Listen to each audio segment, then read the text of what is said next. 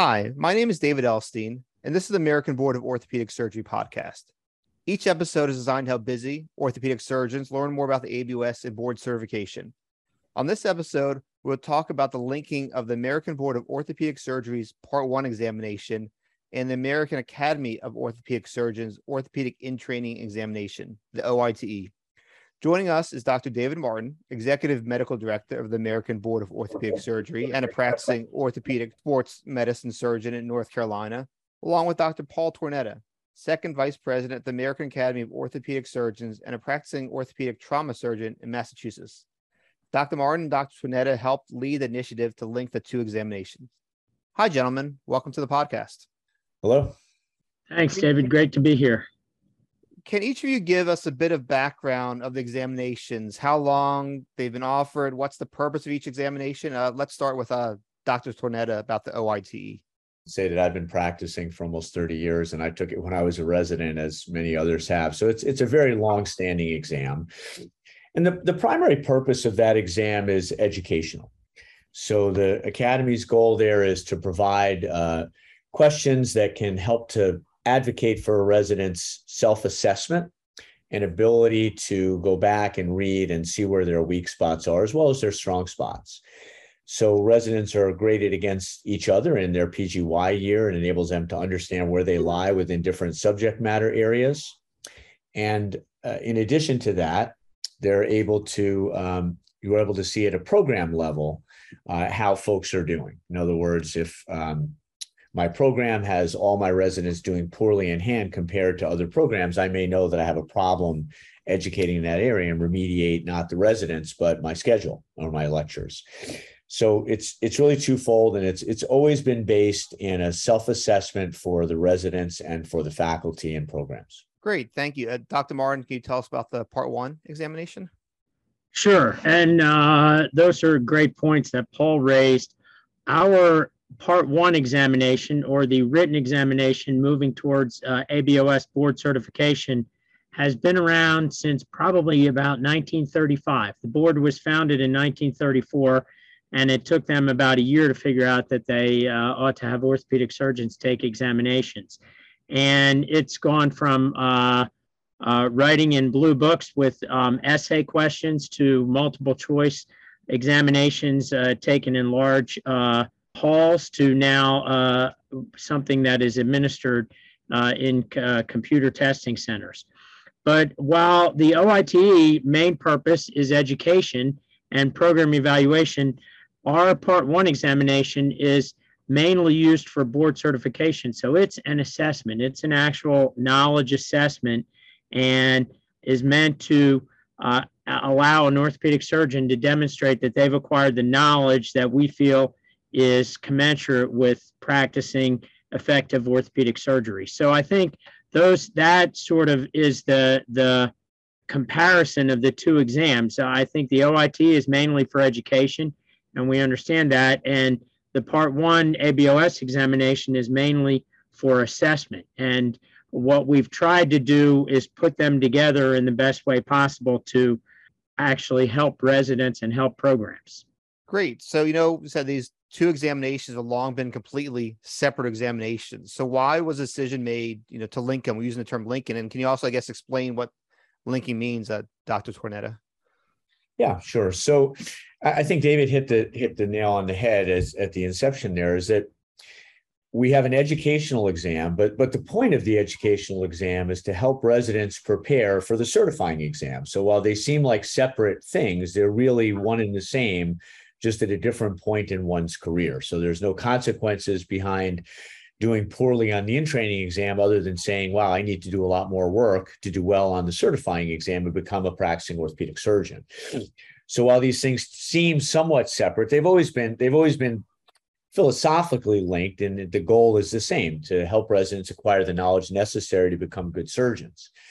The formal linking of this it came about, I think, primarily from the board's interest in having something a little bit earlier in residency to give them an idea, and our belief that we want to have an exam that is predictive of board passing rates. And those are things that we didn't really have. There have been studies done in the past looking at well, if you're below a certain percentile within your class as a PGY 5 on the in-training exam, let's say below the 15th percentile, you're more likely to fail part one of the boards. Now, thankfully, because educators do a wonderful job in residencies, the first-time fail rate for the ABOS exam is quite low because people educate well with all these tools involved and with the advocacy of the board to get the curriculum out. So that left us with really very little statistical ability to state how the in-training would do, because if you don't have a high failure rate, you really can't correlate that well with anything specific. So in the absence of other areas, the thought was that if we could link the exams more formally, that would give residents at each level a better objective idea, not compared to their colleagues, but compared to some standardized bar or threshold that they have to get over as to how they're doing. And that's where the project really came into its inception. I don't know, Dave, do you have anything to add about that? No, that's a great summary. And I think you're exactly right. It came about really from both sides. I think Paul came on board and really wanted to improve the value of the in-training examination. And at the board level, we were looking for some sort of a knowledge measure, a standardized knowledge measure as residents progressed through their educational programs.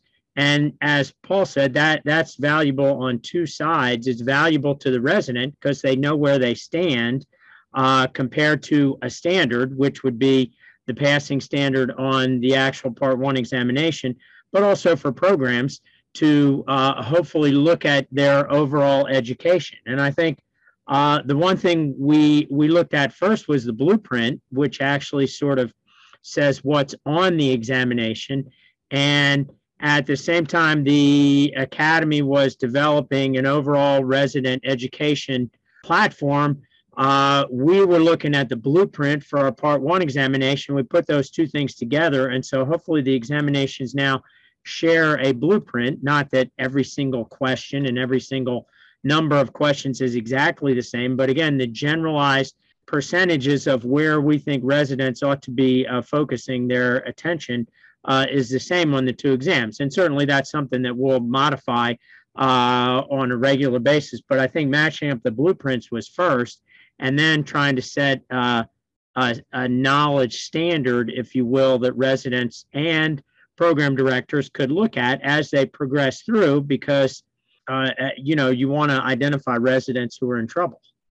Yeah, that's exactly right. And that blueprint project was really helpful. The prior blueprint, prior to the one that's in effect now, was primarily anatomically based, and the in-training exam was subspecialty based. And there's obviously a lot of overlap. So if you have an ankle fracture, you could be, in anatomy, that's pretty simple. Your ankle and fracture.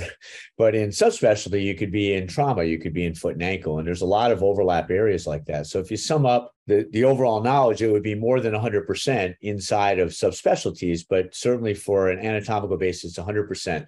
So April Armstrong and others were really helpful. And the board was kind enough to invite members of the Academy, including myself and Steve Haddad and some others, to the blueprint meeting so that we were able to have some input. And one of the things that came out of that was that we really did need to have some sort of a subspecialty based scheme, because that's how we educate in programs and that's how we deal with the in-training. So we've worked that out, really the board worked that out and gave us that result. And we use that as the blueprint for both the ROC, which is a resident orthopedic core knowledge curriculum, as well as for the in-training exam.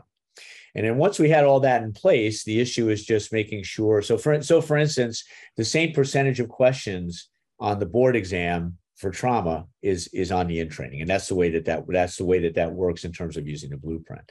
Then the next step was the formalized linking, which, that was done by a tremendous amount of work by really a lot of members of the board and myself and also the evaluations committee of the Academy. So a lot of folks involved where essentially we picked question writers, they're Academy question writers, who were on the evaluations committee and had very good scores for their questions, meaning that they understood how to write a question that would differentiate well and it had a good statistics to it.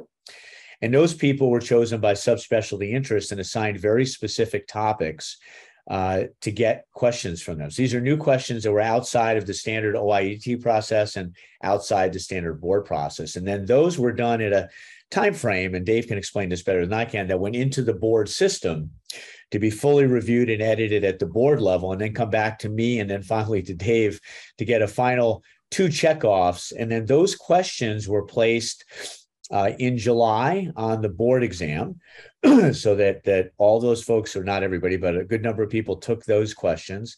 And those same questions are then put on the in-training exam in November. And statistically, the 2 exams were linked using these anchor questions, which were essentially 60 questions a year.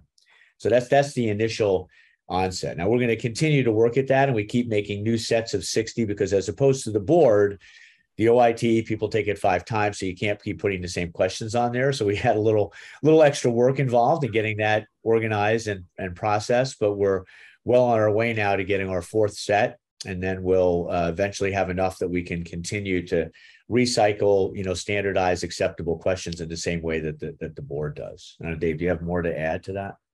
No, that was a good description of the process. I really think we leaned on experienced question writers, and those questions then went through the same process that our regular questions go through at the National Board of Medical Examiners for review. And then are then, as Paul said, placed on our examination, the Part 1 examination in July. We look at that performance, the ones that perform well, and tends to be about 60, as Paul said, each year. Then they're moved over to the OIT, and we're building a bank there that hopefully we'll be able to use over time to, again, effectively. The psychometricians like to call it rough linking, because it's not actually exactly linked. Obviously, to link the 2 exams, you do exactly the same exam and give it twice. Well, that's not something that we want to do. And so this is what we call rough linking. I guess there are some warnings we probably should have, like prior performance does not predict future results, and objects in the mirror may be closer than they appear. But it does give residents and their program directors, we think, a better evaluation than they had before about where residents are with their knowledge. And if a PGY3 is rolling along and their knowledge looks good, then a program director like Paul can say, great, and not worry about that person so much. But they may be a little bit less comfortable in the operating room, and they can focus on their surgical skills or focus their research portion of their career. So I think this will hopefully improve resident education over programs. And just as Paul said, if our program scores lower in a certain section, sports medicine, oncology, we can shore up those areas of teaching. Each organization has its own separate mission, 2 separate organizations. The ABOS looks to protect the patient, the Academy, with education mission. Dr. Tornetta, you want to comment about how this initiative helps with the mission of the Academy? Yeah, sure. Well, I mean, the Academy is really, its mission is a lot larger than just education. We have a whole strategic plan with multiple missions, and not short of the fact that patient benefit is certainly one of our major emphasis. So I think that the Academy and the board are just 2 slightly different versions of a similar thing, right? The board helps to establish what's necessary, and the Academy helps residents and physicians to sort of stay at that level. We have other areas where we cooperate quite well, and I think the relationship between the Academy and the board has never been better. Things like MOC, things like transcripts. We cooperate with respect to our fellows when they take educational programs, and those transcripts can be loaded for MOC. So there's a lot of things that the Academy and the board try to partner on to make life for surgeons better, education for residents and established surgeons better, and safety for patients to be at the highest level. And the same question for you, Dr. Martin, how does it help with the ABOS's mission? Paul actually said it as well as I could. Our collaboration is really critical for the field of orthopedic surgery, for our diplomates and for Academy fellows. And I think We are in the area of assessment, and so we try to assess individual developing orthopedic surgeons and orthopedic surgeons in practice.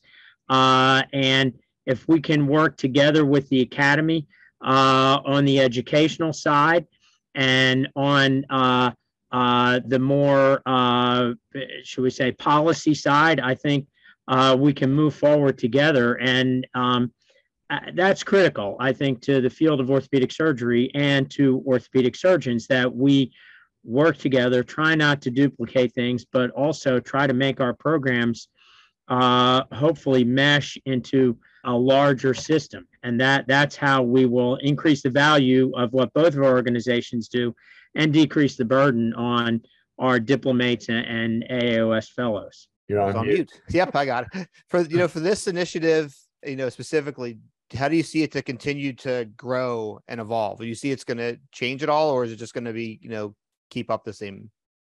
Well, everything changes. So I don't know what that change will be. And this is the exciting part of having a collaborative partner, is that there are two different sides and people are focused on different things. And there are certainly things within this process that folks on the board raised to me that I had not thought of. And I hope vice versa, we've added some value to them.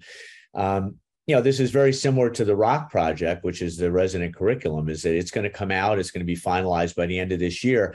I think it's fantastic, but I imagine that when I look at it in 10 years, it's going to be completely different. So I don't know where this is going to go. I think that it just opens up more avenues for a cooperative relationship between the boards assessing residents and how the academy may help in that process. And Dr. Martin? Yeah, I would agree with Paul exactly. There's going to be change, and we just have to continue to evaluate the program as we move forward, evaluate its value. I mean, I said the blueprint will probably change, and we need to figure out how to stay up with orthopedic surgery with all of these programs and processes.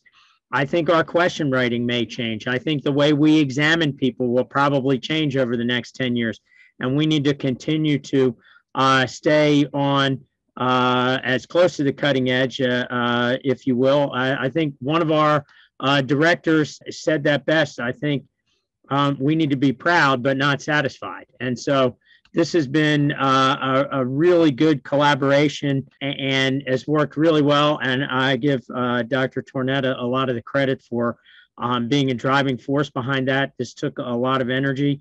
But I think now that we're there, we need to continue to evaluate and continue to move forward. Do you ever see the two examinations being combined into one examination? No, I don't, because the point of the in-training exam is to give residents a continued update. So they take it annually. It wouldn't make a lot of sense to have a certifying exam, quite early in their career. So I think this is actually the best of both worlds. It sort of meets both standards. It allows us to provide what we think is a very educational exam. On the in-training exam, we will put questions on that are not hard at times, right? Because we want to actually make a point. I remember I ran the in-training exam for 6 years. I think I was on that committee for maybe 10. And every year we would put one or two, at least when I was running, we would put one or two questions on.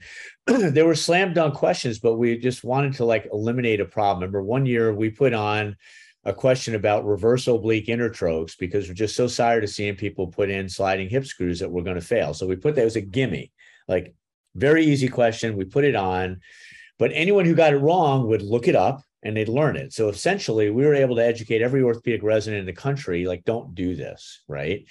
So, the in-training has more than just that one purpose of being, but these linking questions don't, right? The linking questions are educational for them to learn from getting right or wrong, but they don't see them again. They're not available for review. They're banked, but they do allow us to give them a much higher understanding or a clearer understanding of where they lie in terms of knowledge acquisition. So I don't see them being the same thing. I think this mix is really almost perfect. Same question to you, Dr. Certainly, I would agree. I would agree with that. Now, this is one person's opinion. I represent a board, and so ultimately, our board continues to set our direction. But I really feel like these examinations will not be combined because they have different purposes.